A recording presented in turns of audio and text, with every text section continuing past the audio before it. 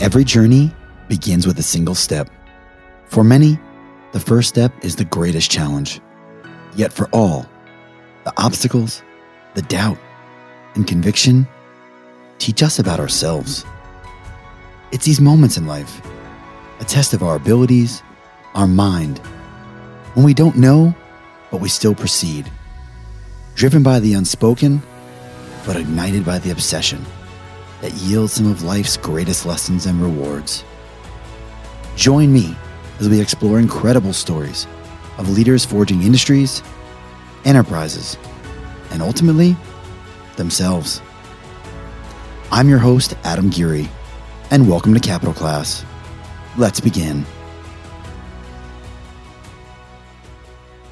Classmates, welcome to another episode of Capital Class. As we often do, we explore the journey of the enterprise, the grit, the challenge, the success of building. Today's episode, we return to a founder focused on the mainstay of an American education system, the cooking class. If you're of a certain age, the word home economics means something to you, right? It was budgeting, it was sewing, it was health, it was hygiene, and it was cooking. Interestingly, those core competencies to live a productive life were often eschewed as less. Home ec, however, is likely one of the most common skills utilized on a daily basis, and none more truer than feeding ourselves and cooking. In a global society with a well-documented issues of health and wellness, one has to wonder, could it be our casual and cavalier nature to food paired with cheaper and prepared alternatives that has impacted our overall wellness? On today's episode of Capital Class, we are joined by Svetlana Elgart, founder and CEO of Rainbow Chefs Academy, focused on health, wellness, and nutrition education, offsetting diabetes and obesity. Svetlana, welcome to Capital Class. Thank you so much. What a pleasure to meet you, Adam, and so happy to be here with you. Svetlana, your story is both unique and very common, right? And we talk about this a lot. Common in that you were a founder who saw a problem and is solving it. But unique in that you've really built a series of enterprises for students, right? Arts, homework, and now cooking and nutrition. Take us there. Why this area? Why this industry? What do you love about it? Kind of tell us the beginning. Gosh, I don't know where to start. The beginning, it was a while back. I enjoy working with kids. I have 3 daughters, so I have always been very involved in that part of life. If education, schools, working inside the classrooms, and helping my kids grow healthily, I found that there is a big black hole that is existing in our society and our school system when it comes to healthy eating, healthy cooking, and health, wellness, and nutrition education as a whole. And when my children got a little bit older, I decided that I wanted to give back to society by creating a health, wellness, and nutrition education company that would actually encompass and try to help our schools, our parents, our community to really educate our kids on how to live a healthy lifestyle. Because I have gotten to see through my children being I have girls and they're all very outgoing and chatty. And I always had a lot of kids at my house. And I cooked a lot. And I still cook a lot. And I cook from scratch. So you can imagine that most of American society does not spend as many hours in the kitchen as I used to spend. And I watched a lot of kids around my kitchen table, as they came and go, being obese and being diabetic. And I just started to question how that can be in United States of America, right? Rich country, free country. How does that happen? And the more I thought about it, the more I wanted to get involved. And I wanted to find, I understand the issue, but I wanted to solve that problem because I feel I'm super lucky to be here because I'm an immigrant child.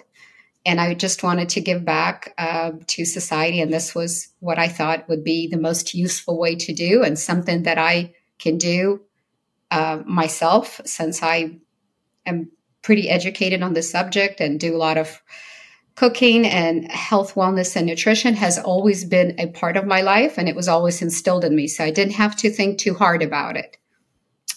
So I think that's probably how I got here. Food's interesting. It's almost a time capsule, right? Mm-hmm. It's this very, very personal chapter or Yes. part of everyone's mosaic, right? Their food, what they eat, what that food represents to them.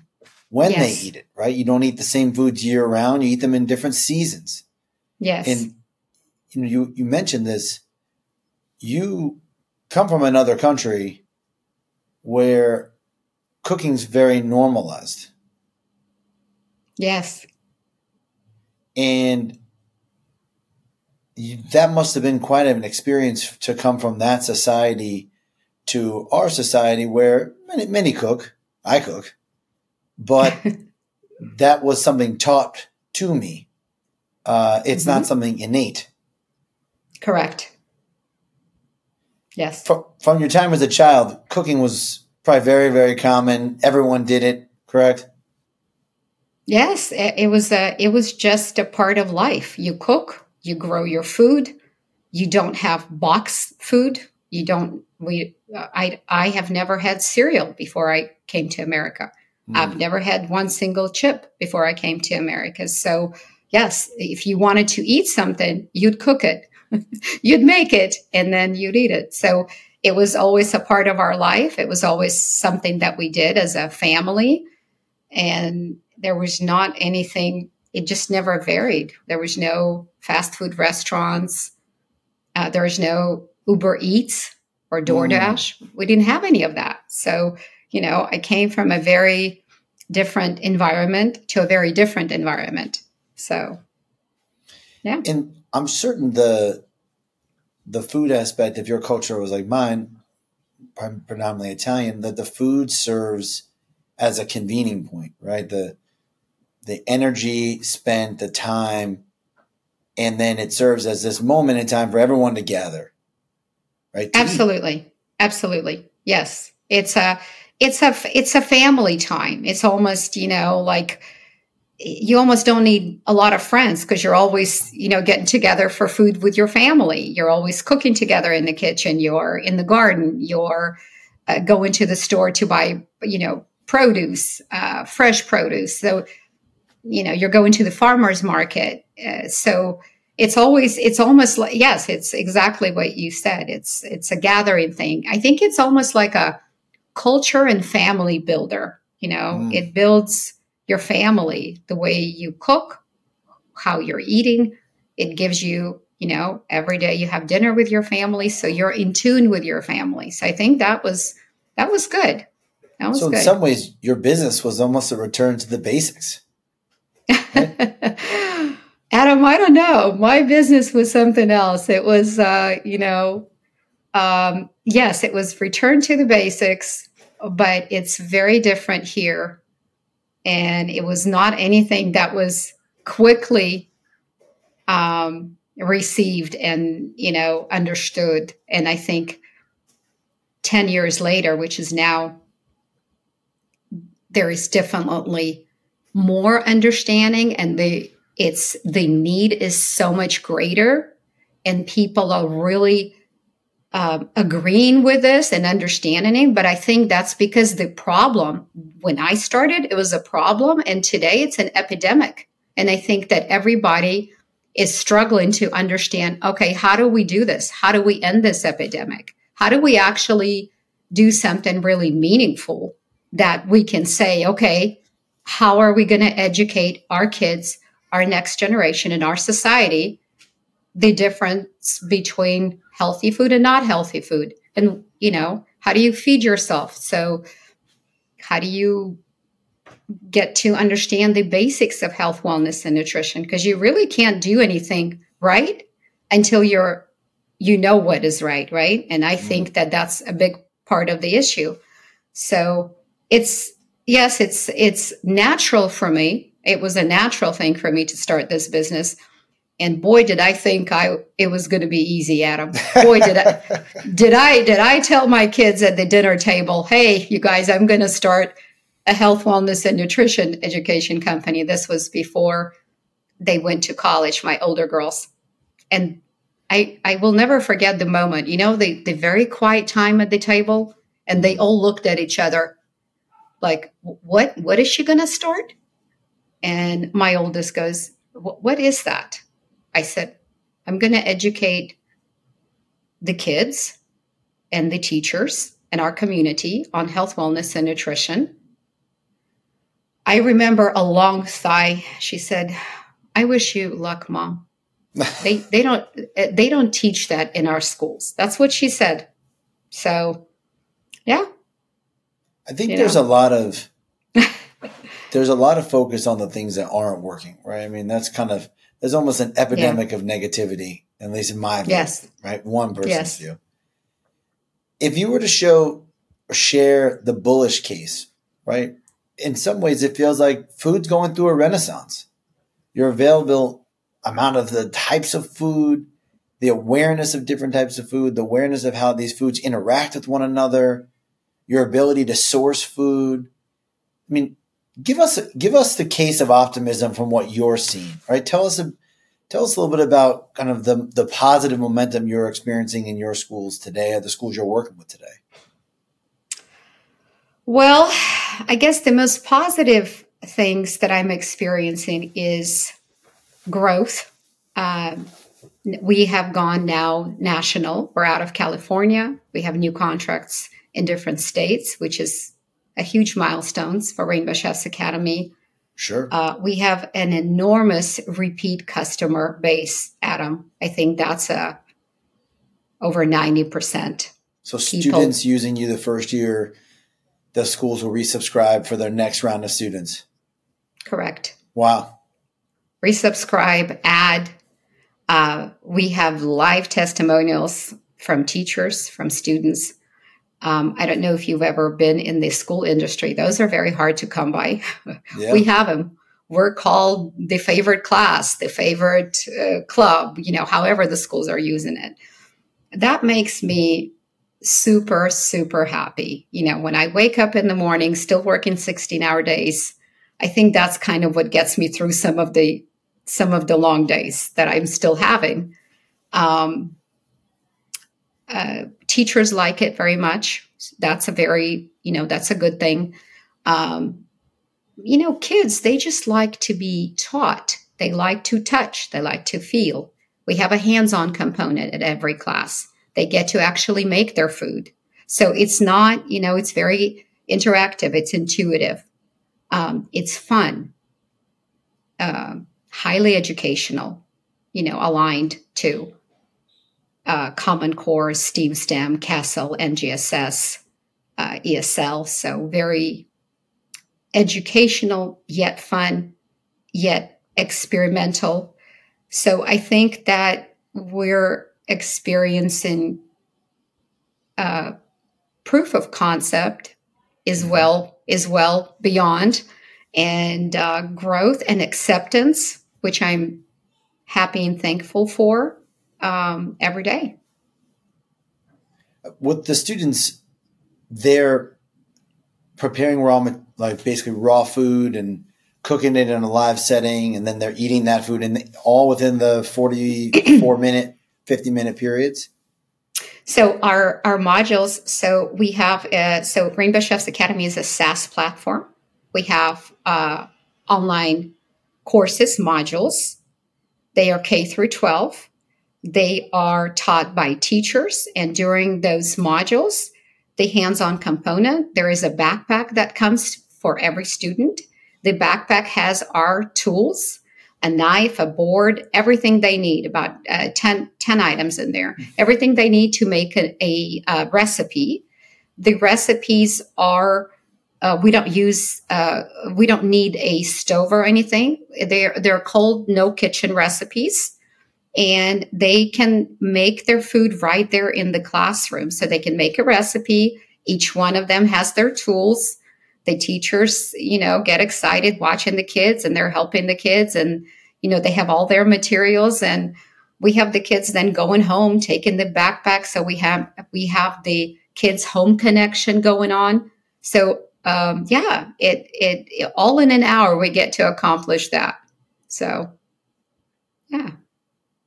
When you're working with the students specifically, do you see that there's an interest, just not an understanding? Do you see that, or kind of, I guess where I'm asking this question is, we hear a lot about education in the kind of broad strokes, right? Like, kids don't want this.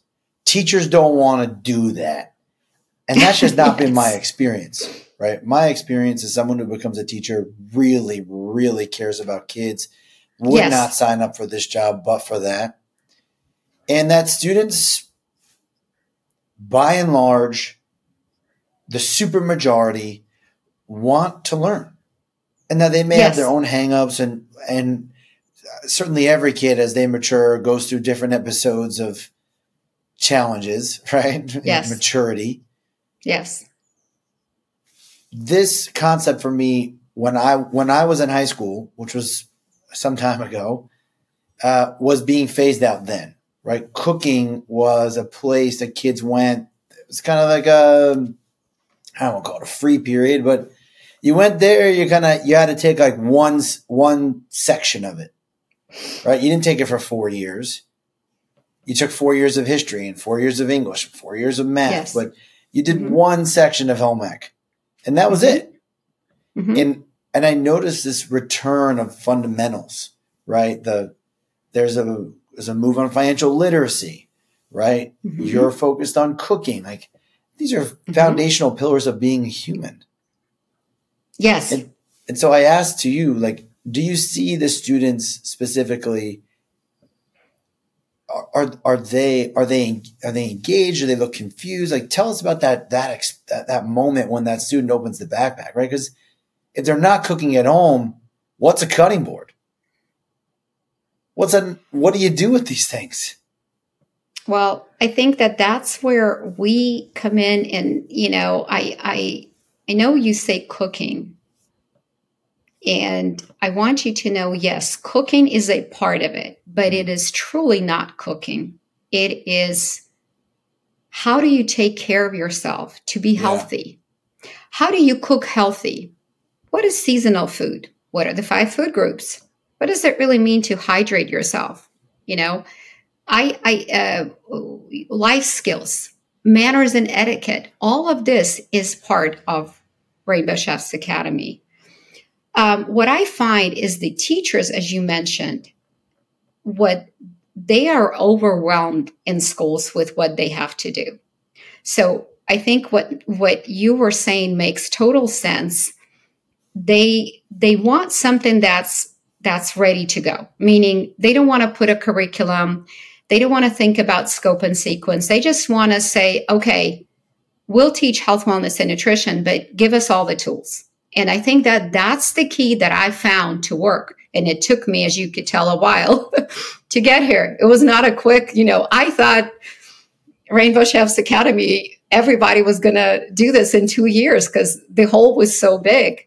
But there's a lot of parts to it. And the teachers like that it's a solution that gives them the tools to do that. So that's why the teachers like it, and they do it, and they are easily doing it because we provide all of the tools.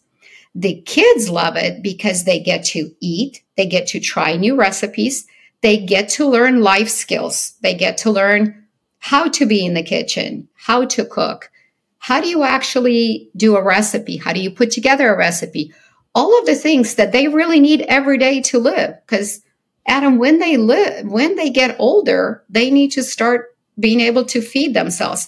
And even what does it mean when you go out? How do you choose your food when you go out? Because where are our society's issues? Where do they lie? Is it at home? Is it the kids that are going out? Is it a combination? Because if you learn how to eat and what to eat, and if you learn what really is health, wellness, and nutrition and the basics of that, then you can make correct choices in your life as you get older and as you become an adult. So I think that, I watch kids being super excited. Oh, this is my favorite class. The greatest thing of what you said in the beginning of the podcast, cooking, you can really relate cooking to so many things. You can do cooking in science class. You can do cooking in history, right? World history class. You can do math. Cooking encompasses so many things. It's not only cooking. It's not only health, wellness, and nutrition. It's literacy. It's math. It's English. It's science. It's history. Everything. It's life skills. How do you, stay in the kitchen and talk to your family while you're cooking? How do you guys, put together recipes as your family? It's just such a major part of our life. I think because American society likes things very fast, they don't want to spend their time in the kitchen. They have kind of forgotten what that really is. And so that's why you see all of this issues that we have had. If you take the past 10 years and you just look at the numbers of diabetes and obesity, whether you're a child or an adult, it steadily goes up by, 15 to 30% each year, which is huge. If you think about it, that it never goes down and it just has a line like this, then we're now at epidemic levels, as a society. So, they just, kids like to touch food, feel food, they like to eat, they feel accomplished. I almost, I like to watch, when they look down the plate, they go, oh, I made that. Wow. 30 minutes and I made a meal or a recipe. Fantastic. It encourages them. It gives them, a lot. I mean, I think it's just a great experience for kids, and they enjoy it. They go home. Guess what happens when they go home? The parents are like, oh, you have a backpack? Oh, okay. Use your own tools in my kitchen, but come cook with us. So it starts a little bit different conversation. Parents are more comfortable. Kids are cooking in school, so maybe they can cook a little bit at home. Do you ever find that the parents don't want their kids in the kitchen? Have you ever seen that? Because I've seen a lot of that through this 10 year. They kind of, oh, you're going to hurt yourself with a knife. Oh, I'll do this for you. So they're not really big in having their kids in the kitchen yet. I grew up in a family where I was in the kitchen all of my life. All of that I can remember is me being in the kitchen, whether I was washing dishes or peeling potatoes or, I was always involved. There was no way around it. Here it's so different. So, yeah. I experienced this in different ways, which was in my experience as a child, you cooked. Everyone cooked. I cooked. Little kids. Of course. You did the lower desirable jobs. Right? Yes. You peeled things. Yes. That's how you start. Yeah. Yes. You did the things that no one wanted to do, and as you aged, you wanted to do less of those. There was a kind of an Italian joke, the kind of idiot grates the cheese, right? And so your father would walk on and be like, here's the cheese. You'd be like, I don't want to do that, but you did. And I think the opposite of that is there's a protectionism of children, not wanting them to get injured or get hurt. And that can kind of keep people out of a kitchen. I understand that. I don't know that helps them in the long run, which I think is to your point, right? You have to be acclimated to these tools. And I did go to college and meet many people who were essentially learning how to feed themselves at 20. Yeah. And that just was a foreign concept. You know, Svetlana, we've touched around this a couple of different times, but I'm gonna dive on some of the specifics you were mentioning earlier around being an immigrant. Alex Lazzaro wrote a book about, I'm paraphrasing here, that entrepreneurs from other countries build businesses that are more sustainable because they have some of these foundational principles: frugality, grit, kind of this kind of wherewithal. And not to say that American companies don't have that, but us in a culture like yours, you are Ukrainian.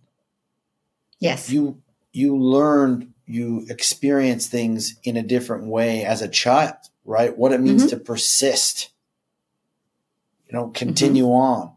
And you've mentioned this a couple of times today that you've been at this quite some time, I take. How many years? 10. 10 years.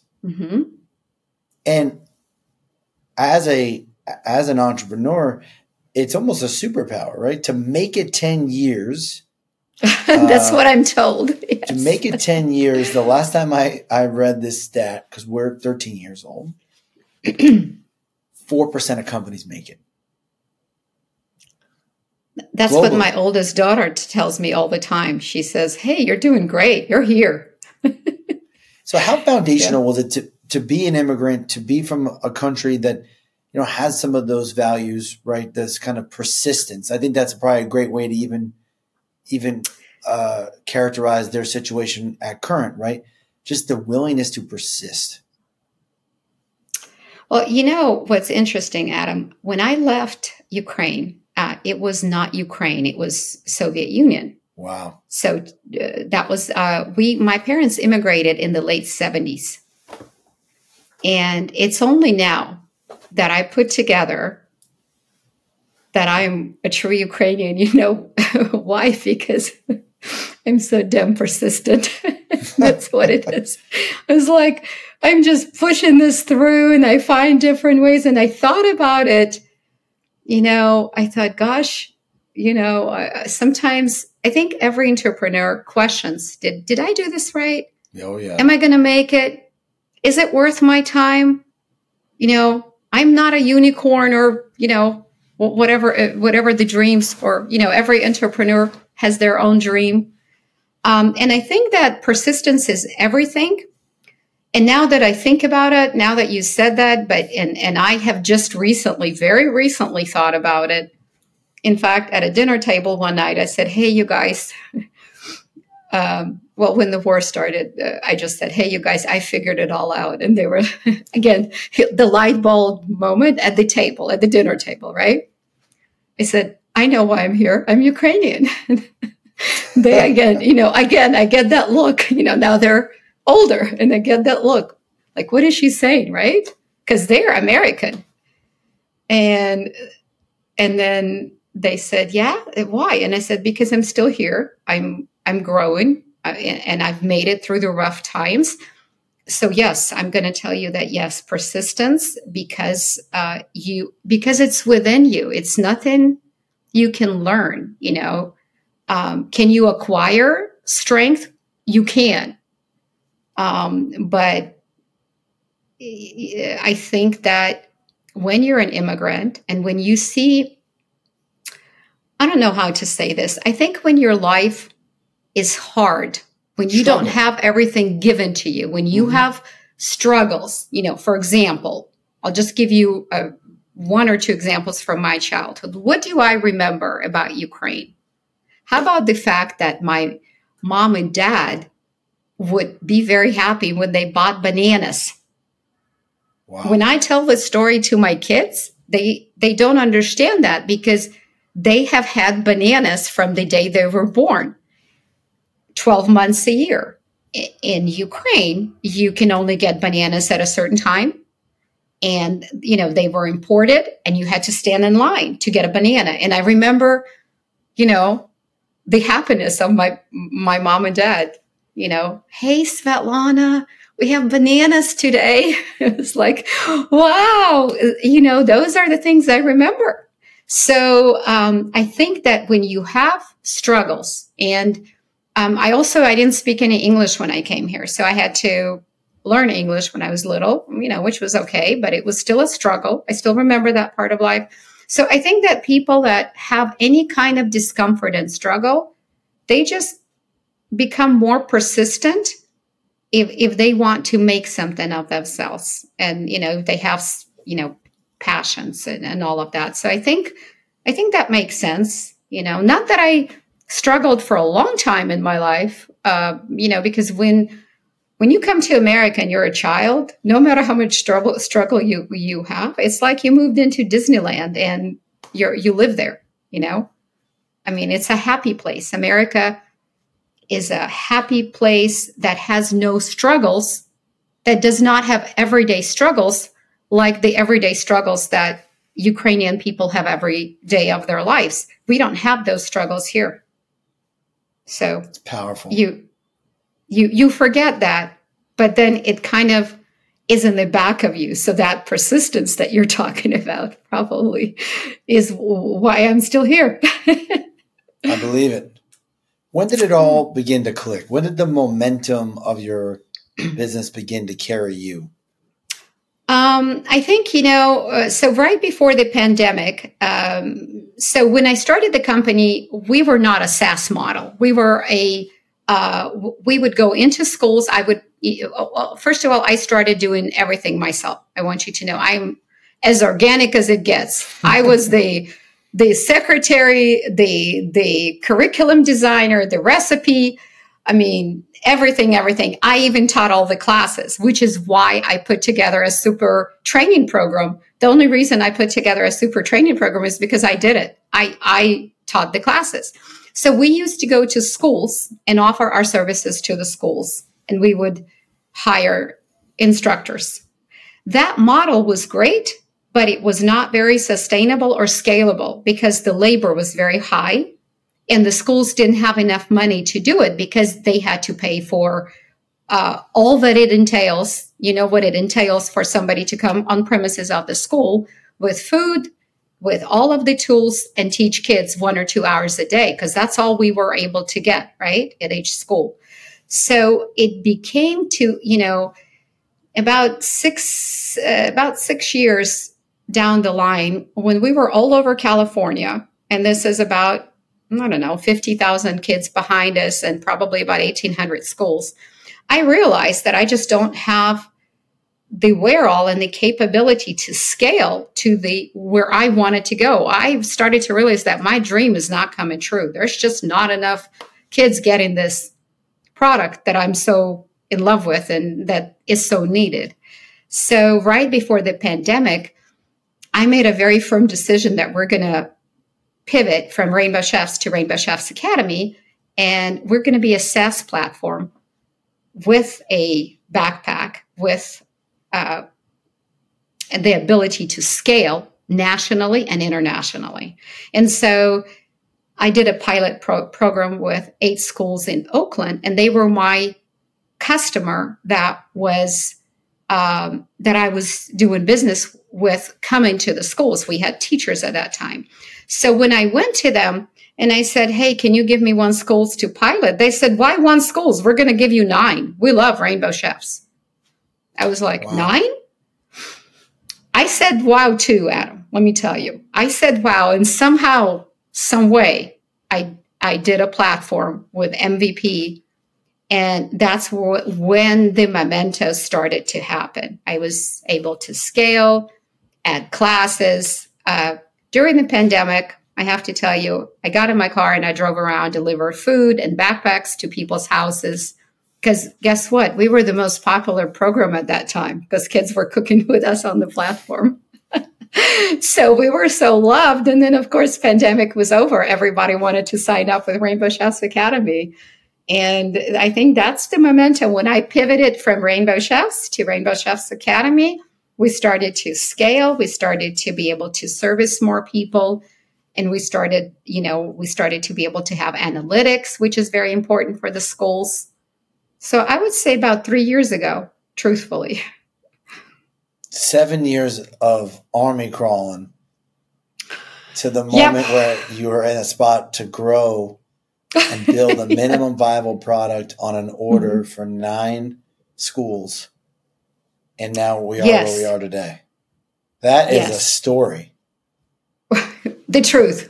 The one thing I want to say, which really surprised me and humbled me, is I gave them the MVP for free, meaning I told them I will not charge them. At the end of the period, they all paid me. I mean, they paid Rainbow Chefs, and I got a check. And I was like, you guys sent me a check? And they said, I don't know what this is, but this is really good. And we were able to do what we needed. So we're going to sign up. Here's the check. Use it to do more classes. Now, that was a celebration. I had dessert on that day. I love it. Svelin, I think a lot about energy. We're all trading it for something. I treat mine like an asset, right? The energy, the amount of time I put towards things, I'm very intentional about. How do you find time to recharge? What is it that people don't see? Oh gosh, I'm super simplistic. So my recharge is my family, definitely. Kids, huge part of my life. I love to walk. I'm a big walker.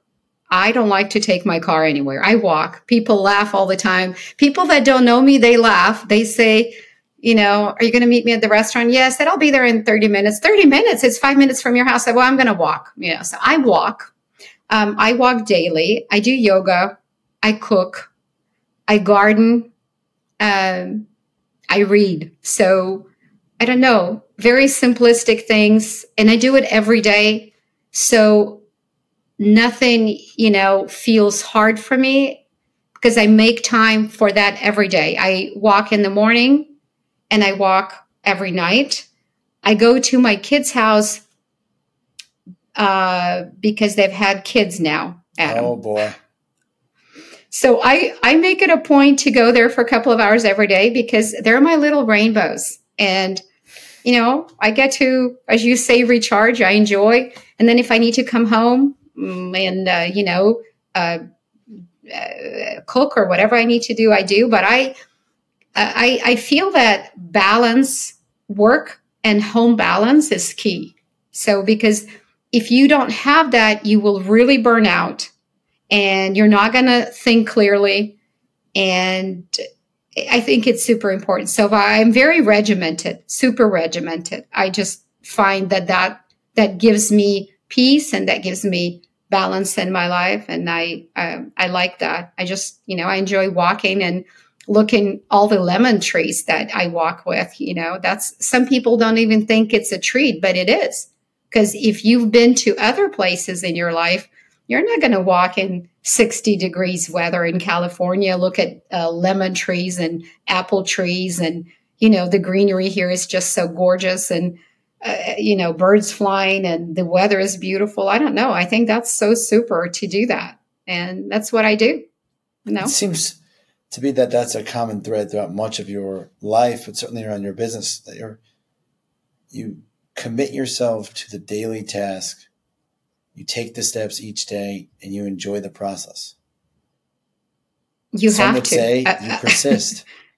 I persist because, Adam, I found early in my, when I started that if, when I still had Viana at home, who's my youngest, you have to, if you want to find time, you got to be, regimented and you have to enjoy. I love what I do. I mean, I think I always celebrate little things. We get a new school. That's something to be really happy about. We have a testimonial. We just onboarded 400 students and we get an email that it's already the favorite class and the teachers love it and the kids love it. Hey, so I think being positive is very important, not only regimented, but being positive. And so, as you said about energy, if your energy is good, then you're positive and you can work harder when you're positive. It's just the way it is. So I understood that early And of course, persistence is a big thing in our life. If you can persist, you can succeed. Svetlana, we get everybody out at the end of the show on what we call our Fast Four. So 4 questions, kind of rapid answers. Okay. As an entrepreneur, what trends are emerging that interest you? What trends? Well, I think that the changing of education systems is coming our way. I think the way kids, ed tech, online courses have moved mountains since I started. Everything is so different. Even the schools are receptive. The kids are receptive. They have now podcasts for kids. They have iPhones. There is, pads, iPads. There is online schools now. So I think those are the trends that are the way education is being, not only perceived by schools, but the way it's being perceived by students. So that always interests me. I think it's important to keep up with that. And it's important for Rainbow Chefs Academy to keep up with those trends as well, and work and make sure that we have all the tools that we can have for the kids and the teachers and the parents. One place in the world everybody needs to visit. I say Europe, Italy. I think, that is, I love to tie history to food, as you probably have guessed. Yeah. I love to go to different countries and try different foods in different countries. My personal favorite is Italy, and not because you're from there, but it helped. But I love, the culture there and the people there are awesome. Just, it's a beautiful place to visit. Anywhere you go in Italy is gorgeous. So that's a must for me. I couldn't agree more. Greatest area of growth for you in the coming year? The greatest area of growth is going national. We're on schedule to go nationally. So I hope to be in every state in the United States. I'd like to be in every school in the United States. I'd like to give this to every child. If I could, I would. And I'm still thinking about how I can. I love it. The optimism. And favorite podcast that we need to be listening to? Yours. Oh, besides mine. Favorite podcast? Adam, you got me. How about, since you're an avid reader, what's the one book we all need to read? The one book we all need to read. I mostly these days read books on how to become a better leader. That's what I read. Okay. I read several, and I want you to know they're fantastic and they're helpful. I like to educate myself. I always say that, education is key in every person's life. So I like to read educational books. I'll read Steve Jobs' book. I read, how to scale a company. This is what I love to read, and I read, and I also have the Audible, that where you can walk and read. I do that all the time. So I would say anything that interests you, but it's educational to you, whether it's food or entrepreneurship, something that you can learn. I think that is my favorite, subject is education in any sort of way. Svetlana, thank you so much for joining the show. It was an absolute pleasure. We wish you best of luck on your mission. And, thank you, Adam. Congratulations. This has been such a great podcast. Thank you so much. I'm not even nervous. I usually am, but wonderful. I really enjoy talking to you, and thank you. And I hope to meet you someday. Pleasure is mine, and the feeling is mutual. Thank you for joining today's episode of Capital Class. If you're interested in joining our next discussion, subscribe on Apple, Spotify, or any of your favorite podcast platforms. Capital Class is a venture with the Strategist Podcast Network. To view the entire lineup of shows, visit strategistgroup.com. I'm Adam Geary. Class is closed.